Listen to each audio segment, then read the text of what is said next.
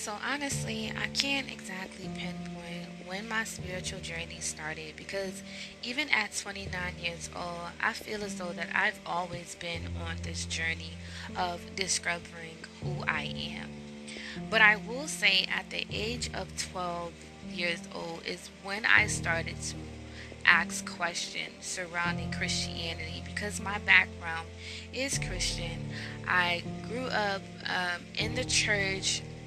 I grew up, singing on a choir, all of those things. But, the more that I went to church and the more that I did, Sunday school and Bible study, it was almost as if my questions was never answered. Like I would ask different questions. If God this and Jesus is this, then why is this like this? And then, the deacon or the pastor would tell me, well, go read this section in the Bible. And even though that they would tell me to go read these section in the Bible, I was like, but this isn't answering, the question that I just asked you.